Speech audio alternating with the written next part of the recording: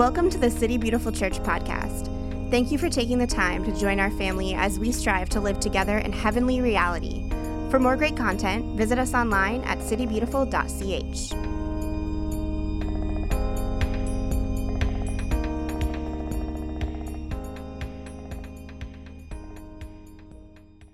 Welcome everyone to City Beautiful Church. My name is Ryan. I'm the pastor here. Is anybody, this is their first time? Got one right here, two here, over here. All right, welcome.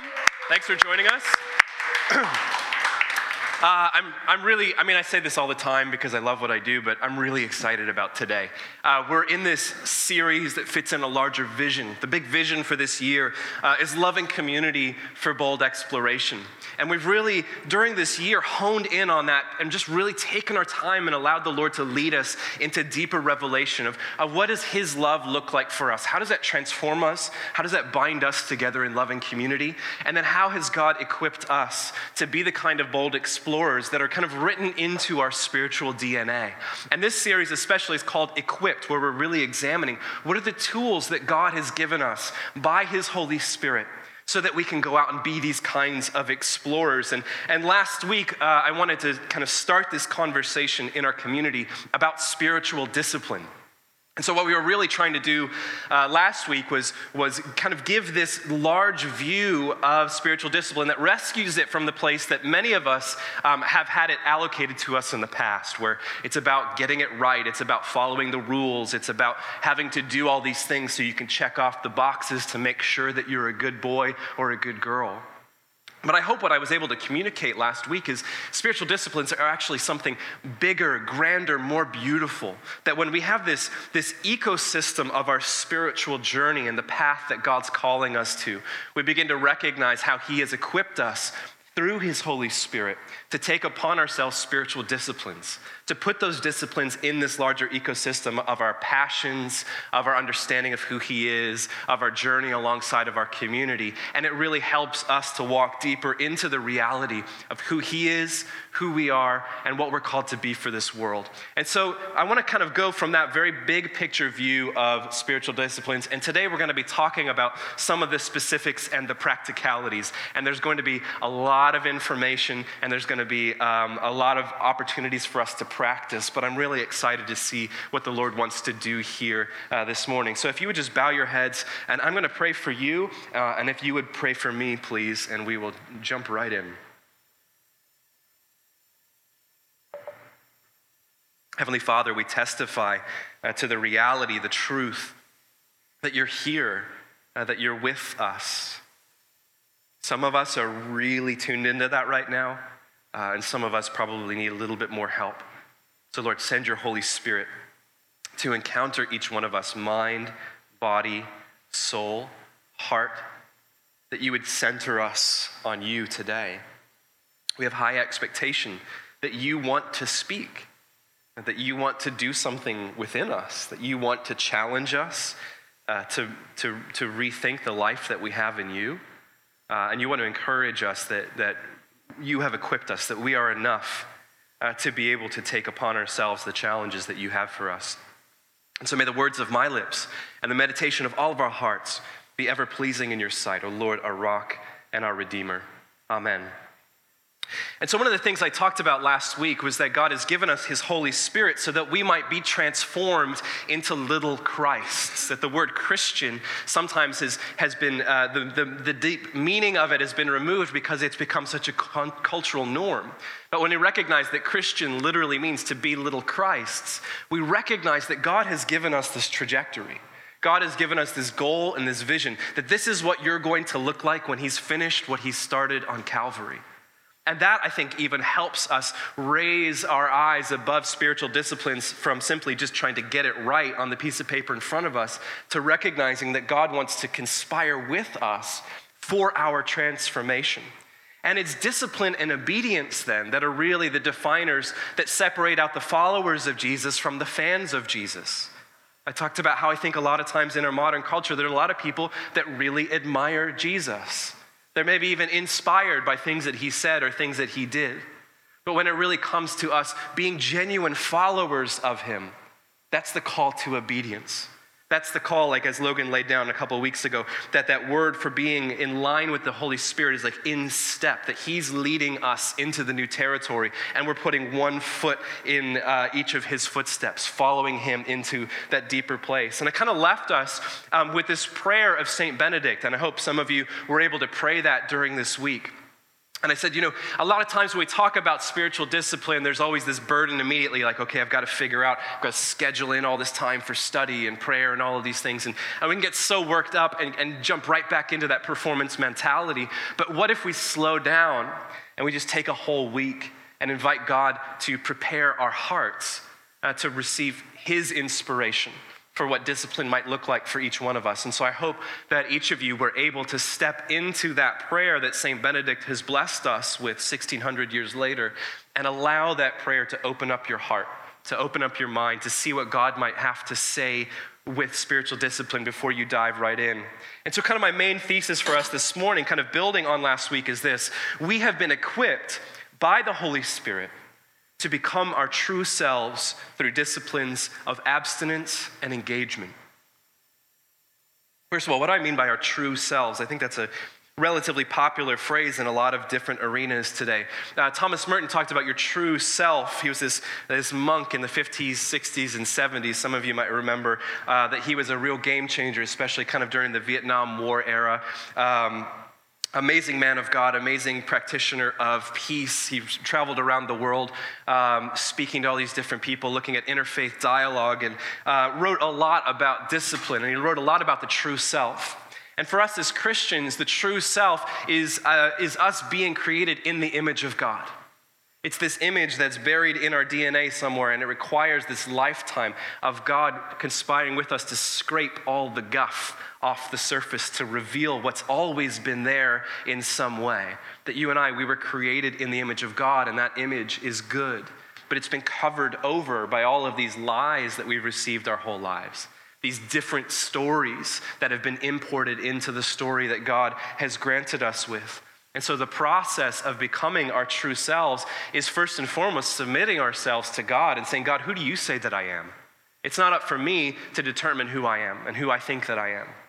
But it's actually me submitting myself to you, allowing you to dictate who I am, and then me learning how to make that inner reality reflect outward from the way that I've been created. And so I want to look at this kind of these spiritual disciplines in two different arenas, the disciplines of abstinence and engagement.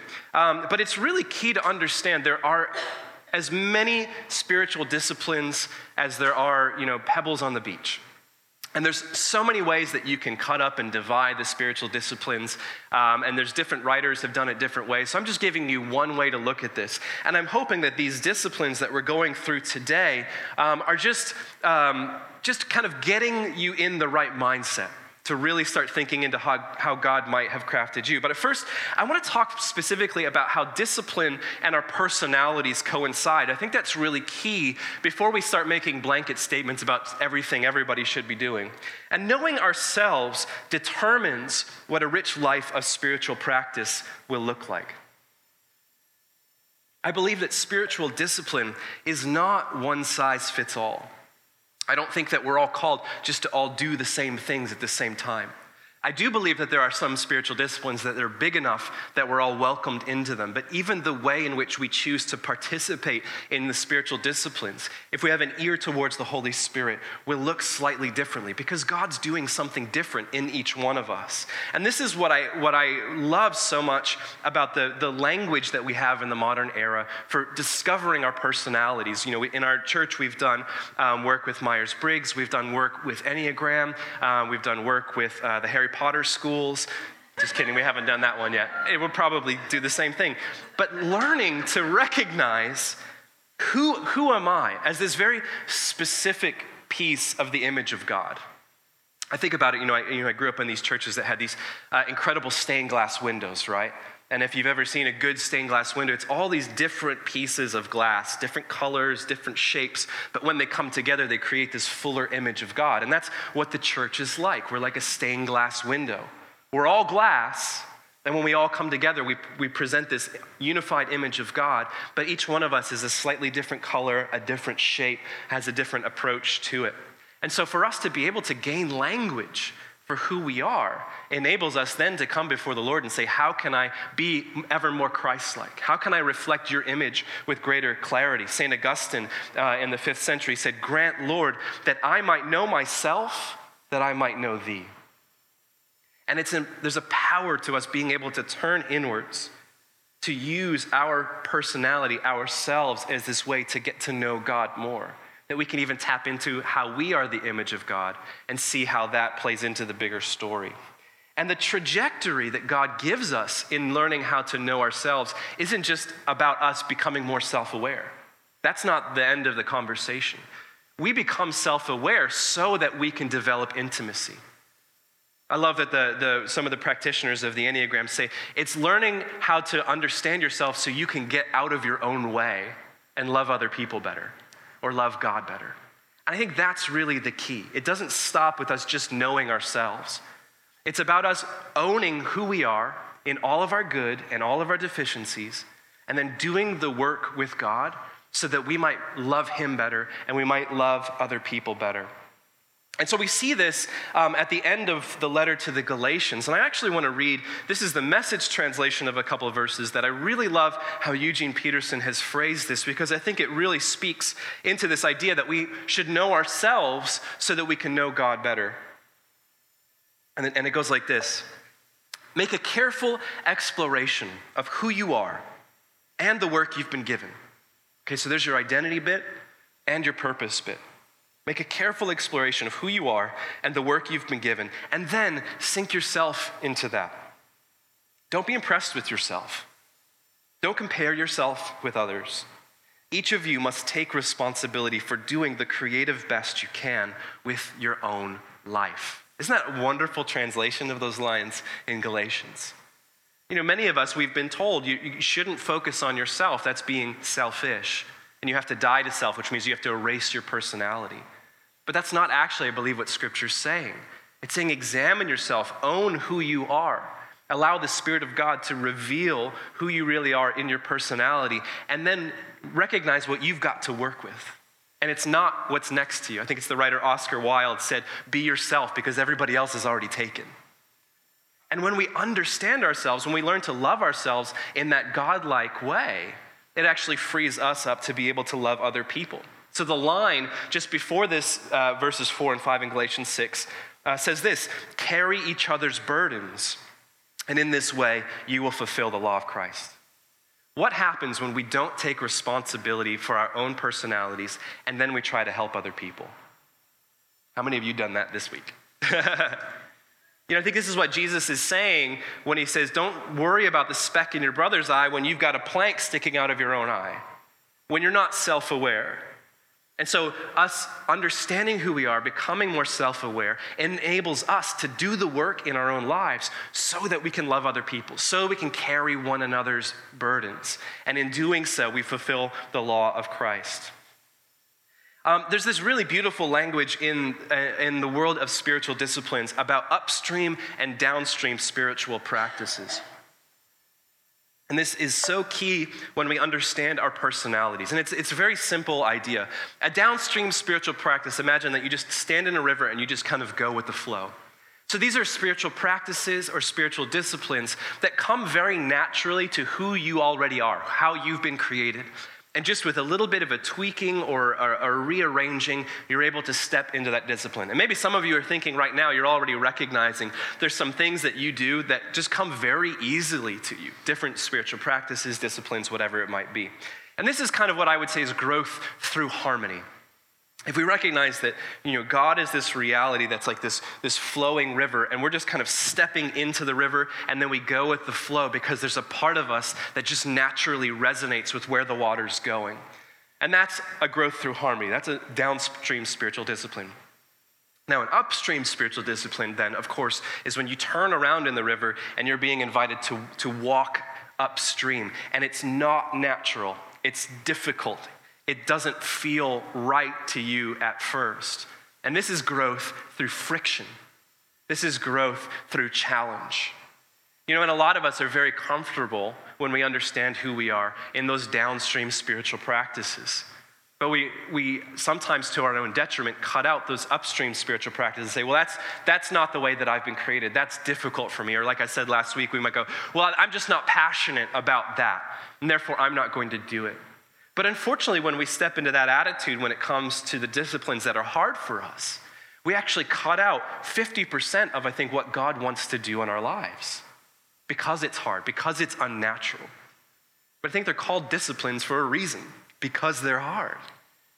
And so as we're going through these, I want you to be thinking about those two images, thinking about your own personality and going, okay, what are spiritual disciplines for me that are very natural? They're downstream spiritual practices. And what are things that might be very difficult for me? They're unnatural. They kind of go against the grain of how I've been created. So I actually want us to take a moment. If you look underneath your chairs, we've given you a little cheat sheet for today. And on one side is just a summation of the spiritual disciplines. But if you flip the paper to the other side, there are these questions at the top. And so what we want to do is just take 2 minutes, and I want you just to take an inventory. What do I know about my personality? Maybe it's language from a personality test. Maybe it's just things that you've recognized in yourself. And just to kind of jot down a few things that you know about yourself already. And then I want you to ask yourself and ask the Lord, what are spiritual practices that are really natural for me? They come quite easily. And what are some spiritual practices that are rather difficult? So we're going to take 2 minutes and just take this spiritual discipline inventory.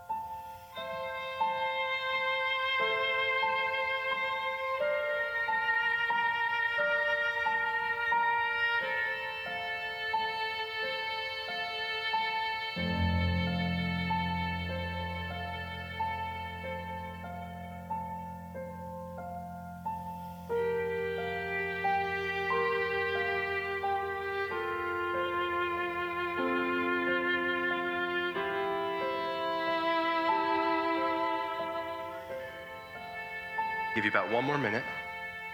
Doesn't have to be comprehensive, just to get you in the mindset.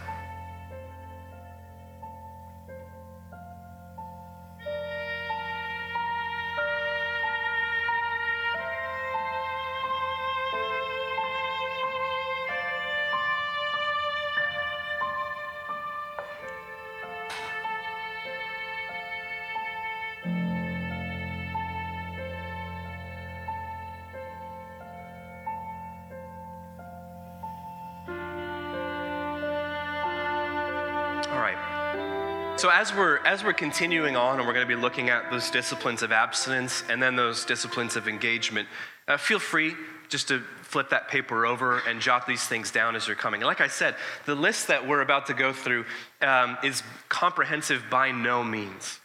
I've discovered so many other things that can be spiritual disciplines that have really helped me to understand things perhaps that I've always been doing and I didn't even realize that it fit into a list. But we're going to be talking about just a few, like I said, to get the conversation going in our community. So let's begin with disciplines of abstinence. This is the one we're already freaking out. Some of us are pulling out our promise rings that we had in high school. Not that kind of abstinence, although that is also a discipline. Lord knows that is a discipline. What is a discipline of abstinence? When we're talking about abstinence, we're talking about self-denial. We're talking about removing something from a physical thing from our space, a normal rhythm. We're taking something away.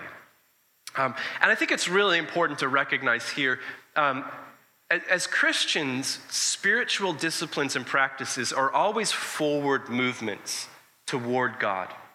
And sometimes we think when we're taking something away, we're taking a backward step. And I think there are other philosophies and religions in the world where it's about opening up and emptying, and that's kind of the end cause. But for us as Christians, we're always looking to empty a space, a moment, whatever it might be, so that it can be filled.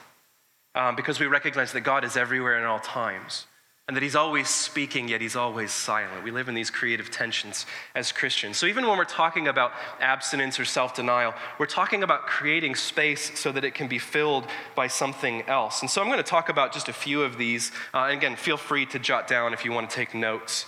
Number one is solitude. Solitude is refraining from community in order to be found by God alone.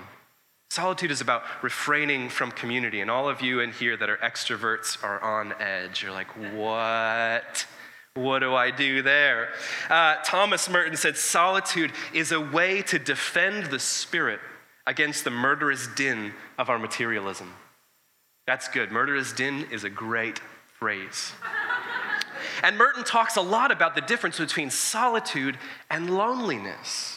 And I think this is why a lot of us are afraid of solitude, because we think it's about loneliness. But loneliness would be kind of that negative mirror image of solitude where we find ourselves without anyone else. But solitude is really about us removing ourselves from community so that we can be found by God. That sometimes there's so much noise in our daily lives, in our workplace, in our family environment, in our home environment, wherever it might be.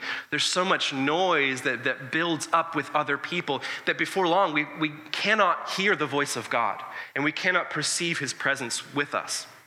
And so solitude is really about being able to step away from all of that to get into a quiet space so we can be found by God alone. And the beauty of the discipline of solitude is that it transforms community from an unhealthy necessity into a gift. We're addicted to community.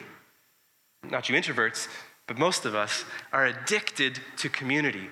We feel like there's this unhealthy need for other people. And if we're alone, we don't know who we are. And we're always bouncing our personalities off of these other people to see what comes back.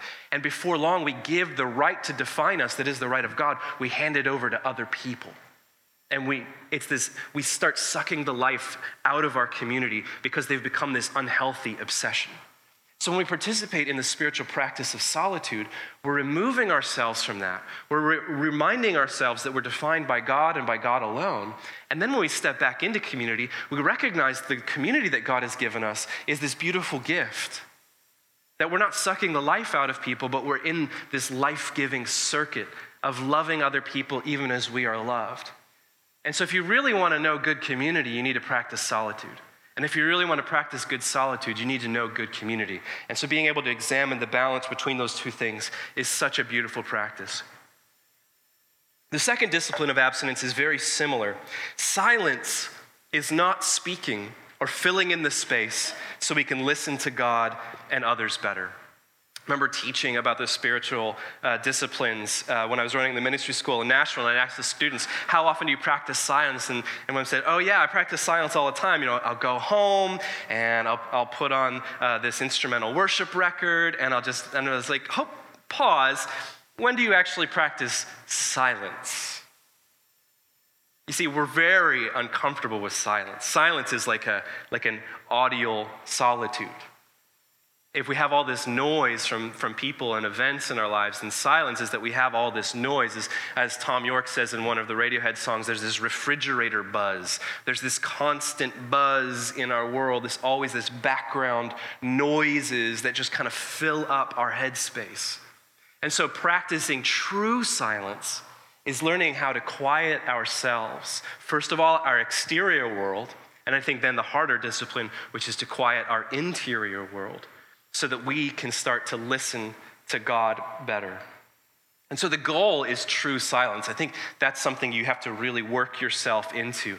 And these are the disciplines of meditation and contemplation, where we're learning to just be quiet before God. I love that Mother Teresa was interviewed at one point in her life, and I think it was from Time magazine, and the reporter was asking her, what does your prayer life look like? And she says, well, mostly I just sit quietly with God.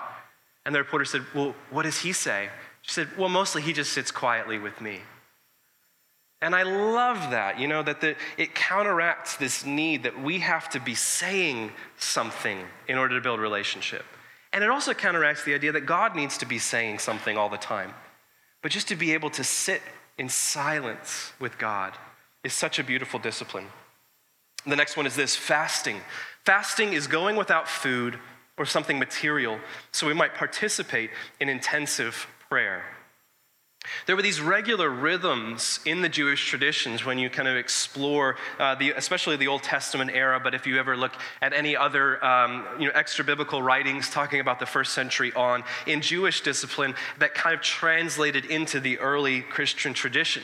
And so often they participated in fasting, and fasting was about removing food, water, other things from your life so that space that you would spend time eating or just going about your daily rhythms can really be devoted to intensive prayer, learning to practice the presence of God. And a lot of times in Scripture especially, we find that fasting was used in anticipation of some sort of big decision. Have you ever felt stuck? You don't know which path to take? And maybe you feel a little bit clouded, and you, if you're like me and you've got an over-analytical brain, you start making lists of pros and cons, and they end up being about even, and you don't really know what to do.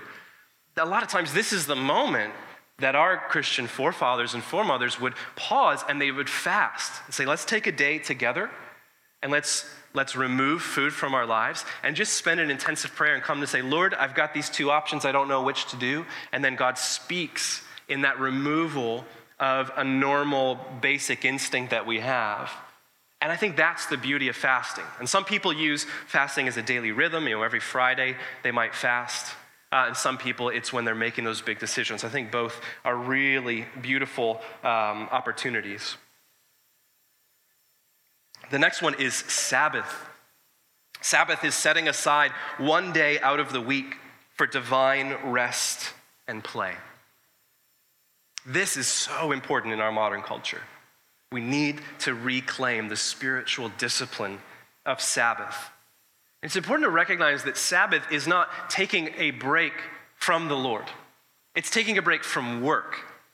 And I've made this mistake in my own life too, where you generally take off Saturdays and Mondays, and I have slightly different ways I approach those 2 days. But sometimes I'll just say, well, I'm just going to take a break from Christianity in general and just kind of do my thing. I don't recommend that. But Sabbath is really about learning how to move from working in the name of God to resting in the name of God and play. If you ever want to really have your mind blown, look at Dan Allender's work when it comes to work, rest, and play. And being able to take a spiritual inventory of our own lives and say, how do I approach work? How do I approach rest? And how do I approach play? And all of those things kind of anointed by the divine to work for my good. I think a lot of times we get stuck in these rhythms of rest and play that actually drain us even more. Have you ever had those days? Or maybe you do take a day off or you go away for something, but then by the end of it, you feel more stressed out than you were when you began. And I think it's another opportunity for us to practice what does it look like to rest in the Lord? What does it look like for us to play in the Lord, to celebrate, to enjoy life? And I think then what that really does is it blesses work, that we are called to work. We're called to work. But Sabbath reminds us that we're not defined by our work. Our work is a joy. Our work is a privilege. It's an honor.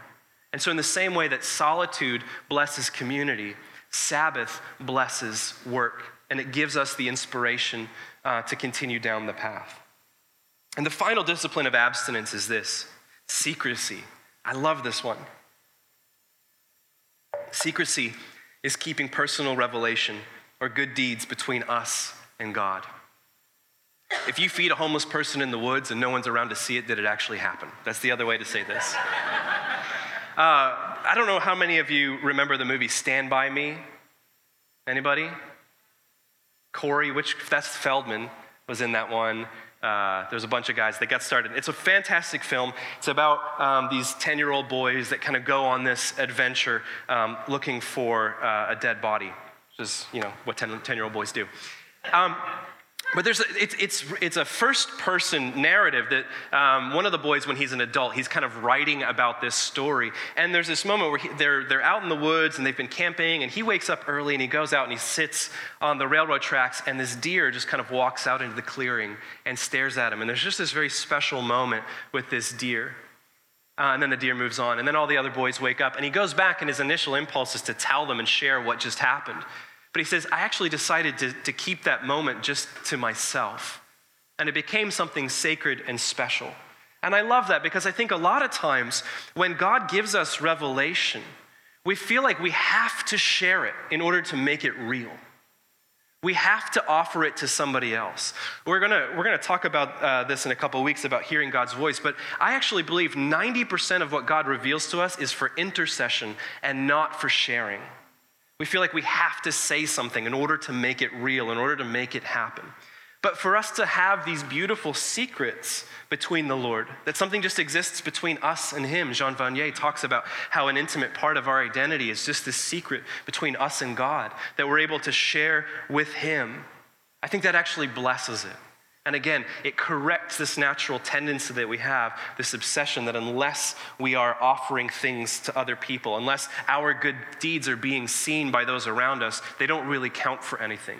And it realigns us back to really trusting God sees us and he hears us and he blesses us.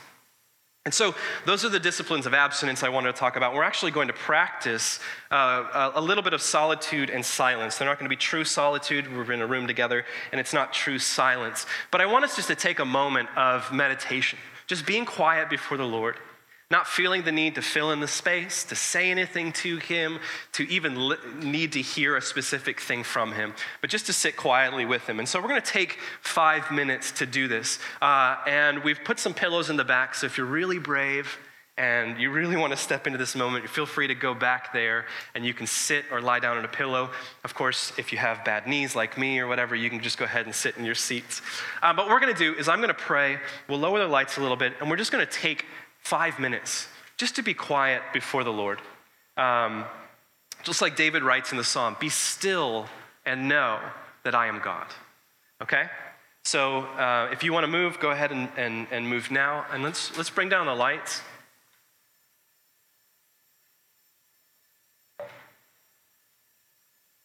We're just going to take 5 minutes or so, and then when we come back, I want you to write some of the reflections of the experience on that paper I gave you. So if you just want to close your eyes, just get in a relaxed position.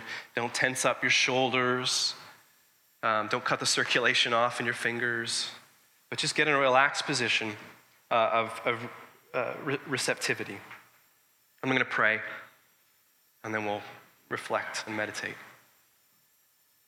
Lord, again, we testify to the truth that you're here and that you're with us. And Lord, there's so many things in our lives, so much noise, whether it's noise of the environment or it's sound or within our own hearts that prevents us from really being with you, of being still and knowing that you're God. And so, Father, in these just 5 minutes, would you teach us how to be quiet? Lord, I bless all of the thoughts that we're going to have in this moment that we feel like we have to fight off. Lord, I bless those things. Father, I pray that you would just make them part of the process and they become these continual gifts, all of our worries, anxieties, guilt, regret, whatever, that we're able just to hand those things off to you as they come. And so, Father, we welcome you into this moment in the name of Jesus.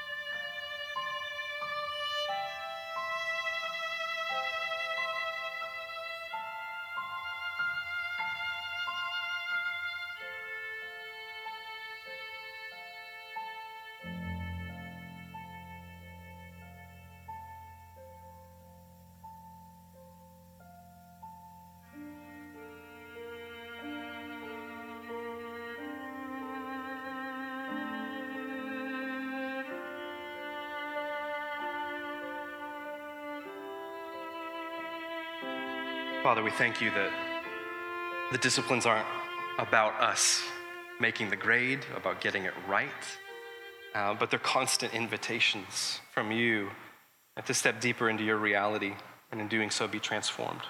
We thank you in the name of Jesus. Amen.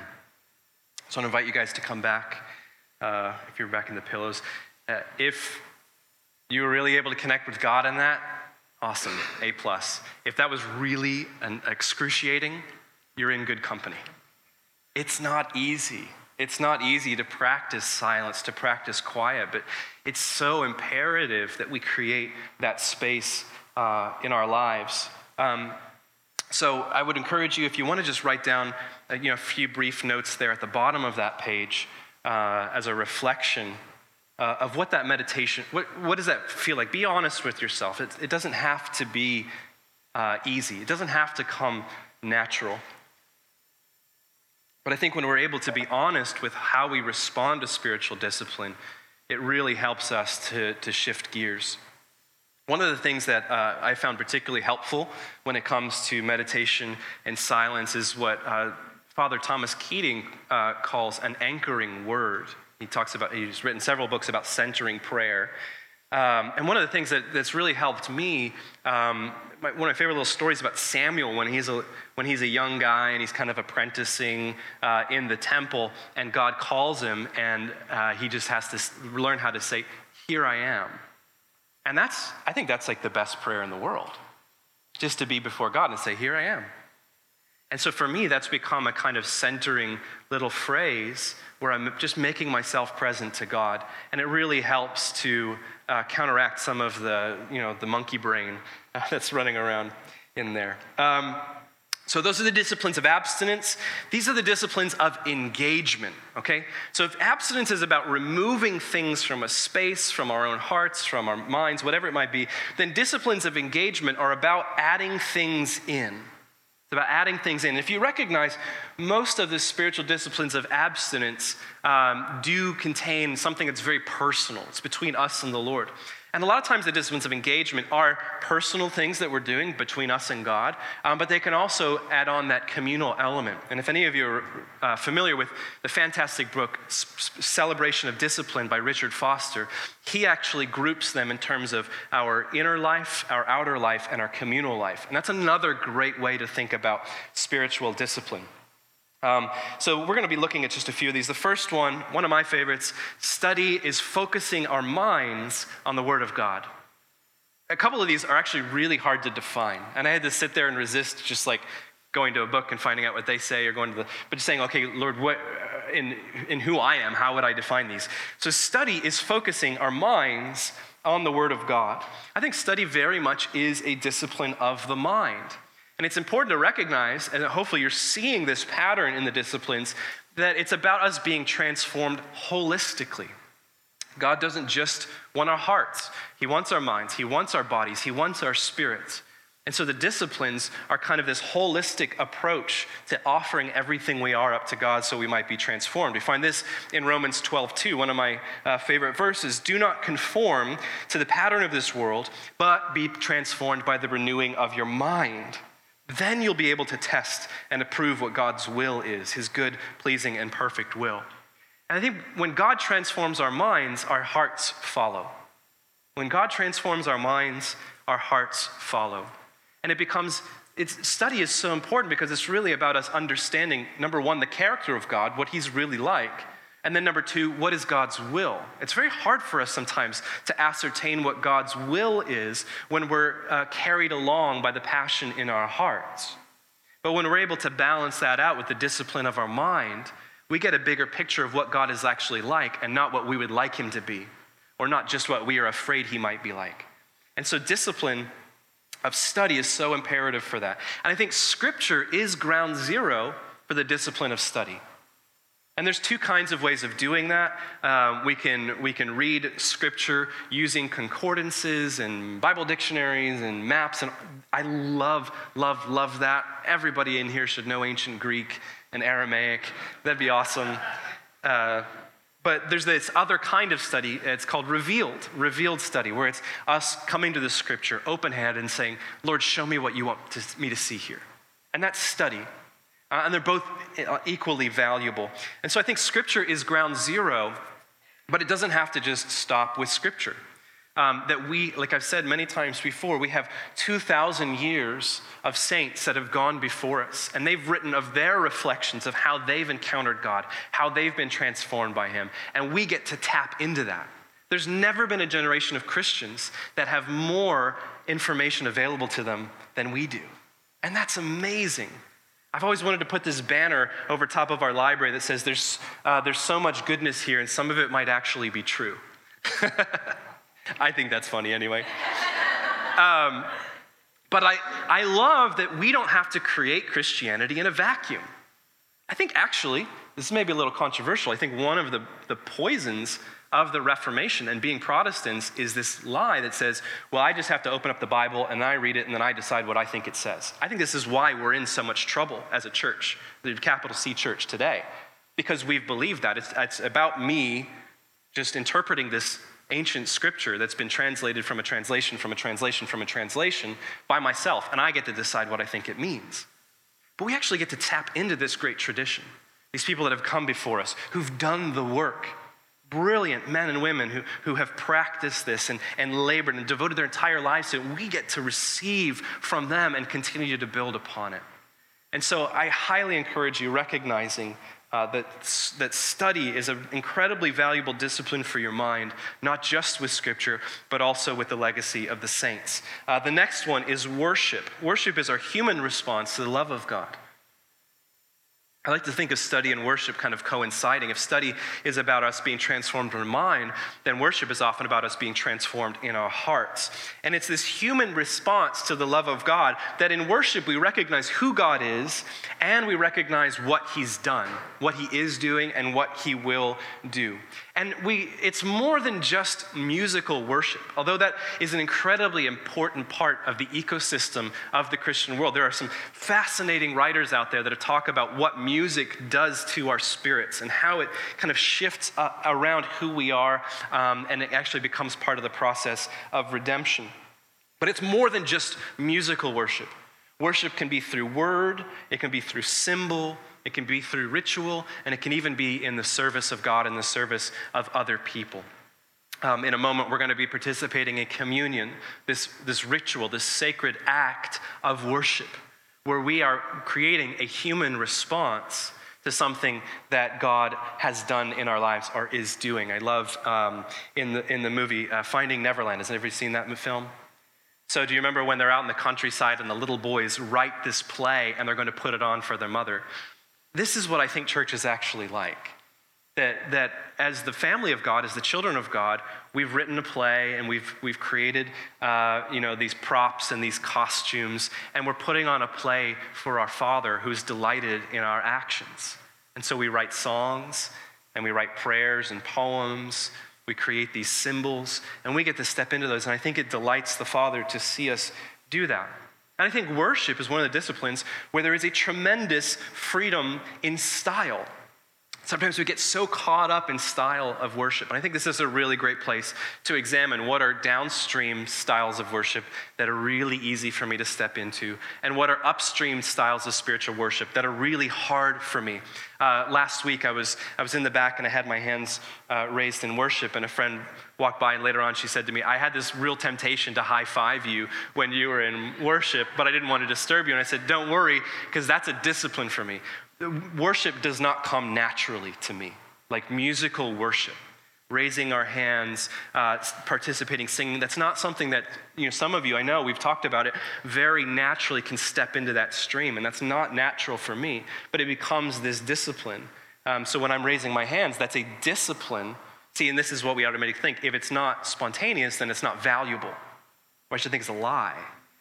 It's a discipline. I am choosing into this consciously, because I recognize where my heart is, because I recognize what God has done for me.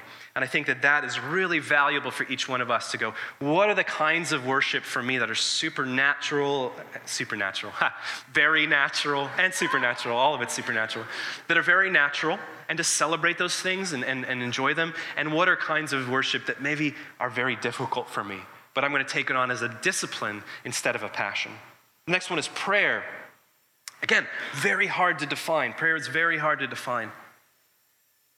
But prayer is our ongoing acknowledgement of and conversation with God. I think those two pieces are very important. Even what we're seeing in silence is we're establishing this foundation of quiet before God. And in that foundation, then we start to speak into it.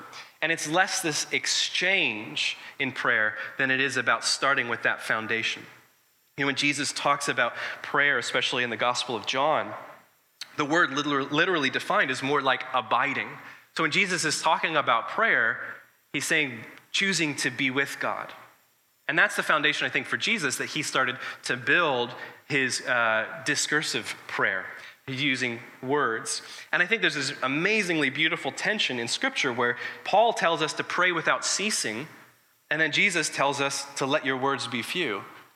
Well, how do we do that? You know, even Daniel and I were talking about that earlier this week. How have we maneuvered that very interesting tension?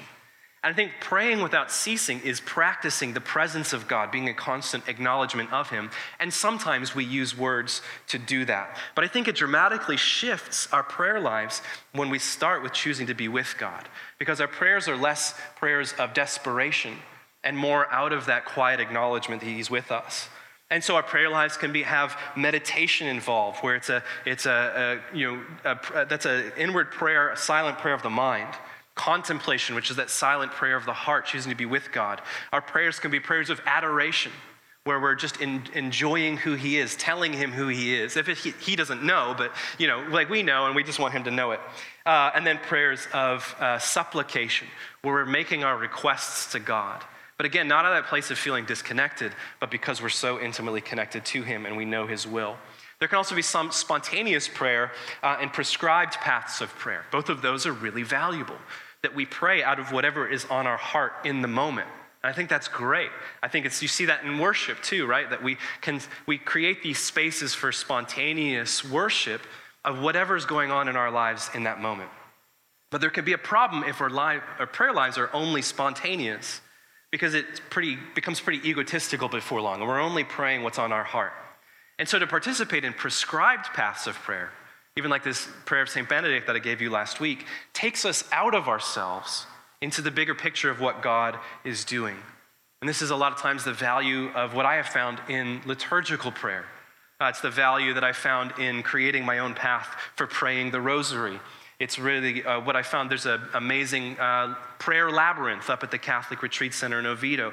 But there's all of these different ways that the saints have given us of prescribed paths of prayer that take us to places that maybe we wouldn't arrive on our own.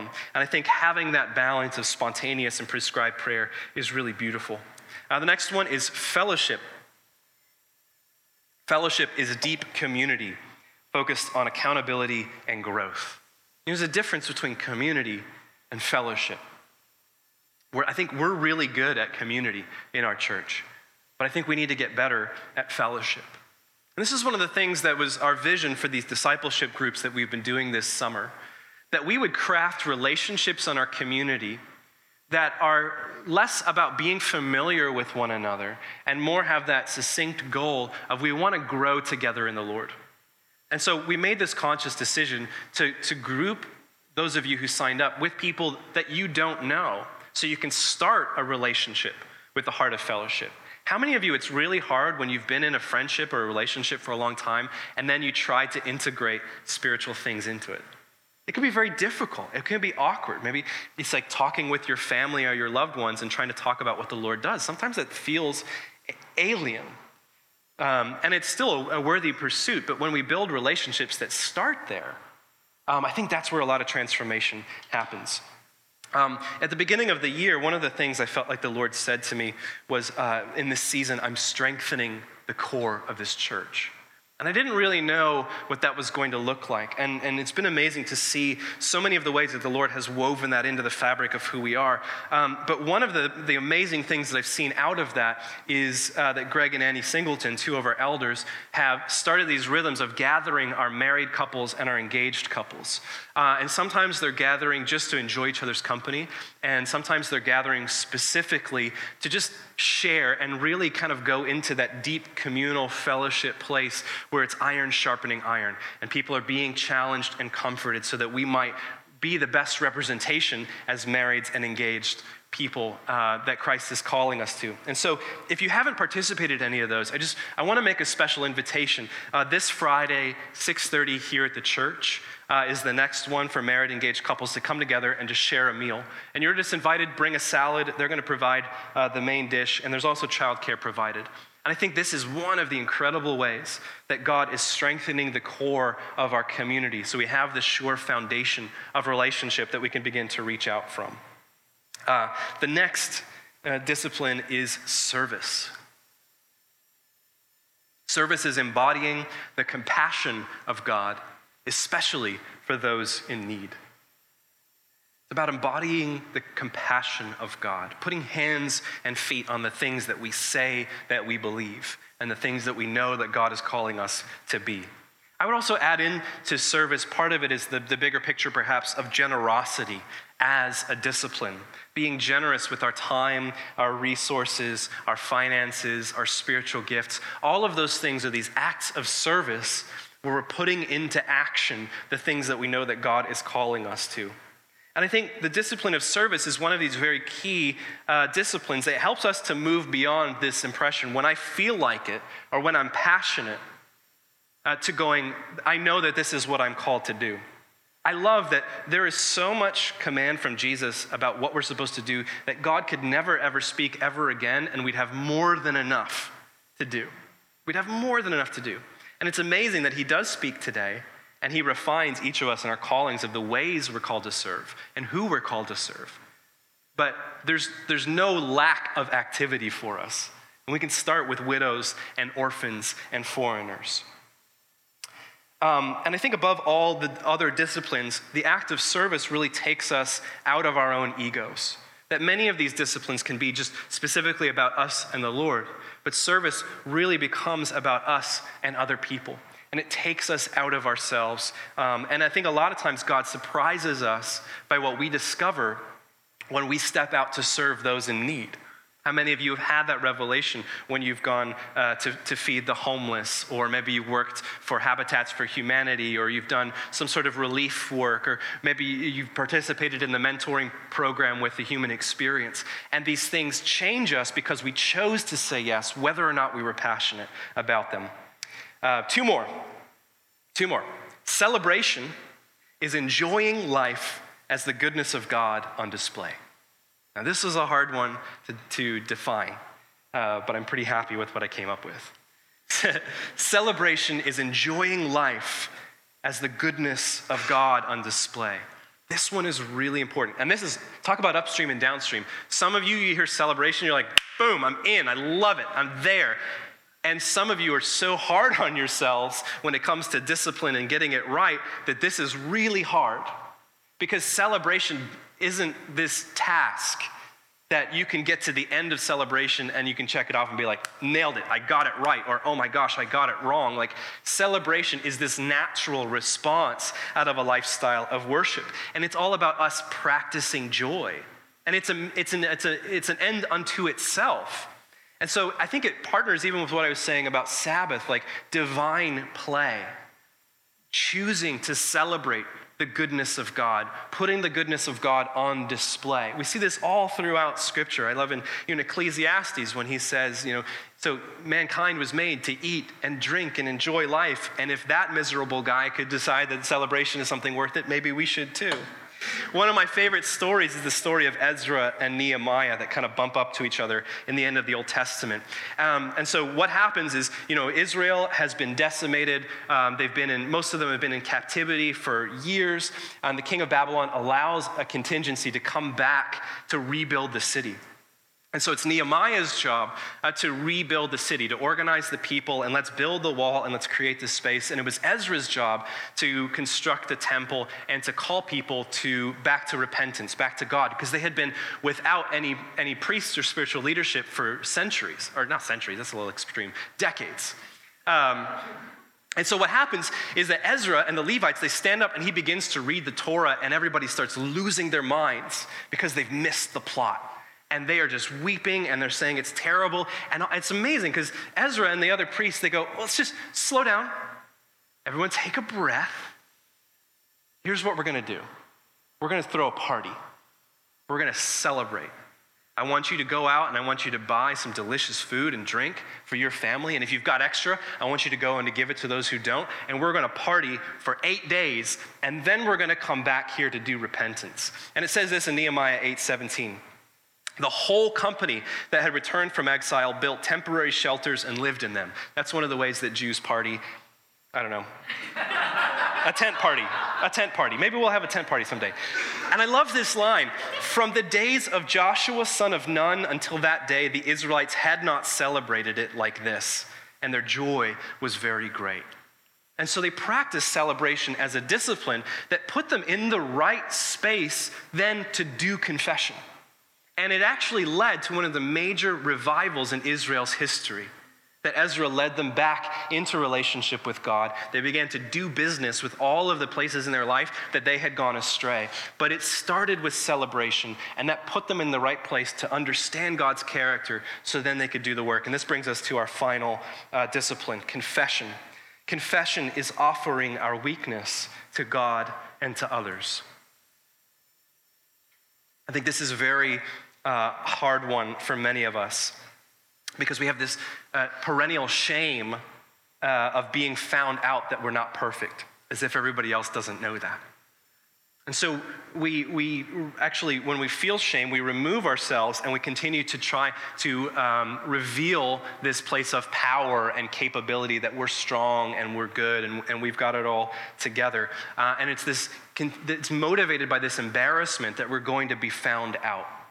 And I think this is the beautiful thing of confession as a discipline, is that confession, as God has set it up, actually leads us not away from shame and guilt, but through them to the other side.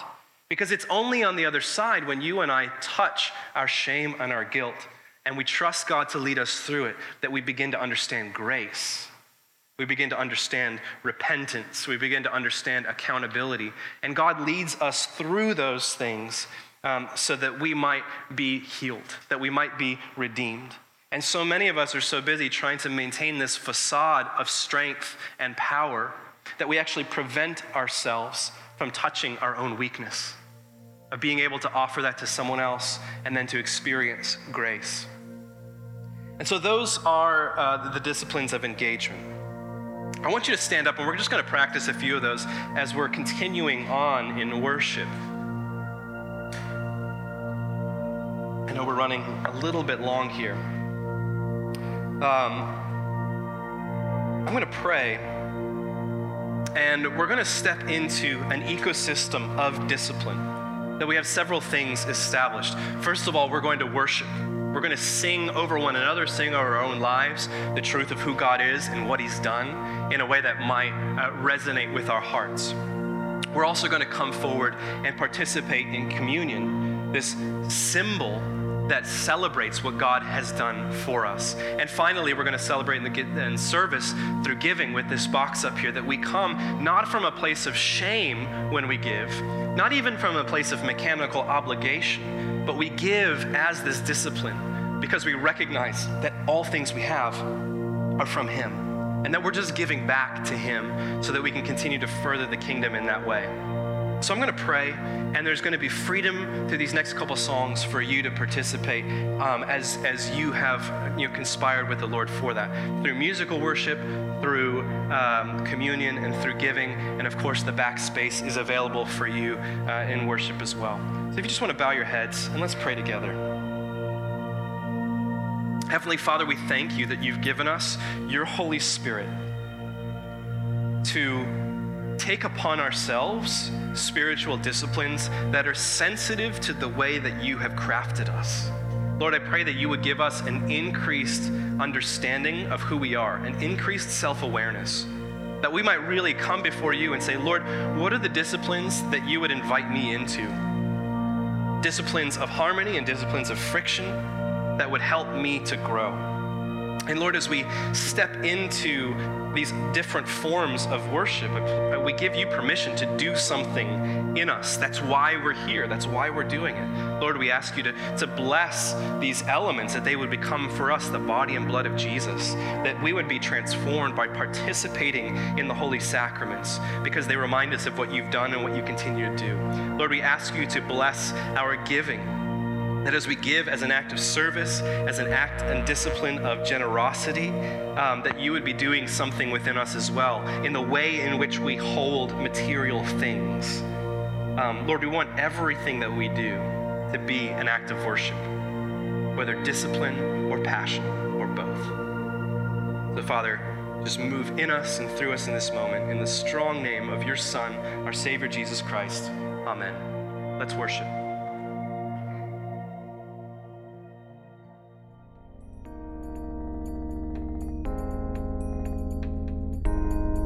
This has been the City Beautiful Church podcast. To stay connected, follow us on social everywhere at City Beautiful CH. We hope you join us again soon.